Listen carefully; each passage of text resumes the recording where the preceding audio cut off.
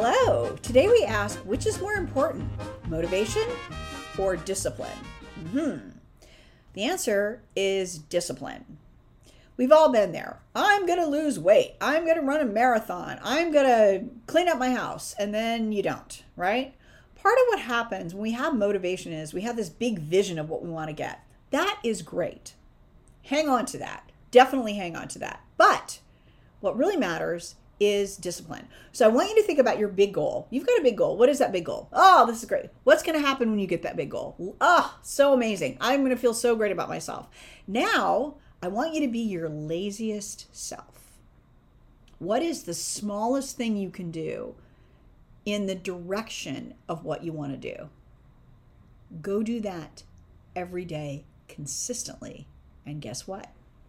You will get done what you want to get done.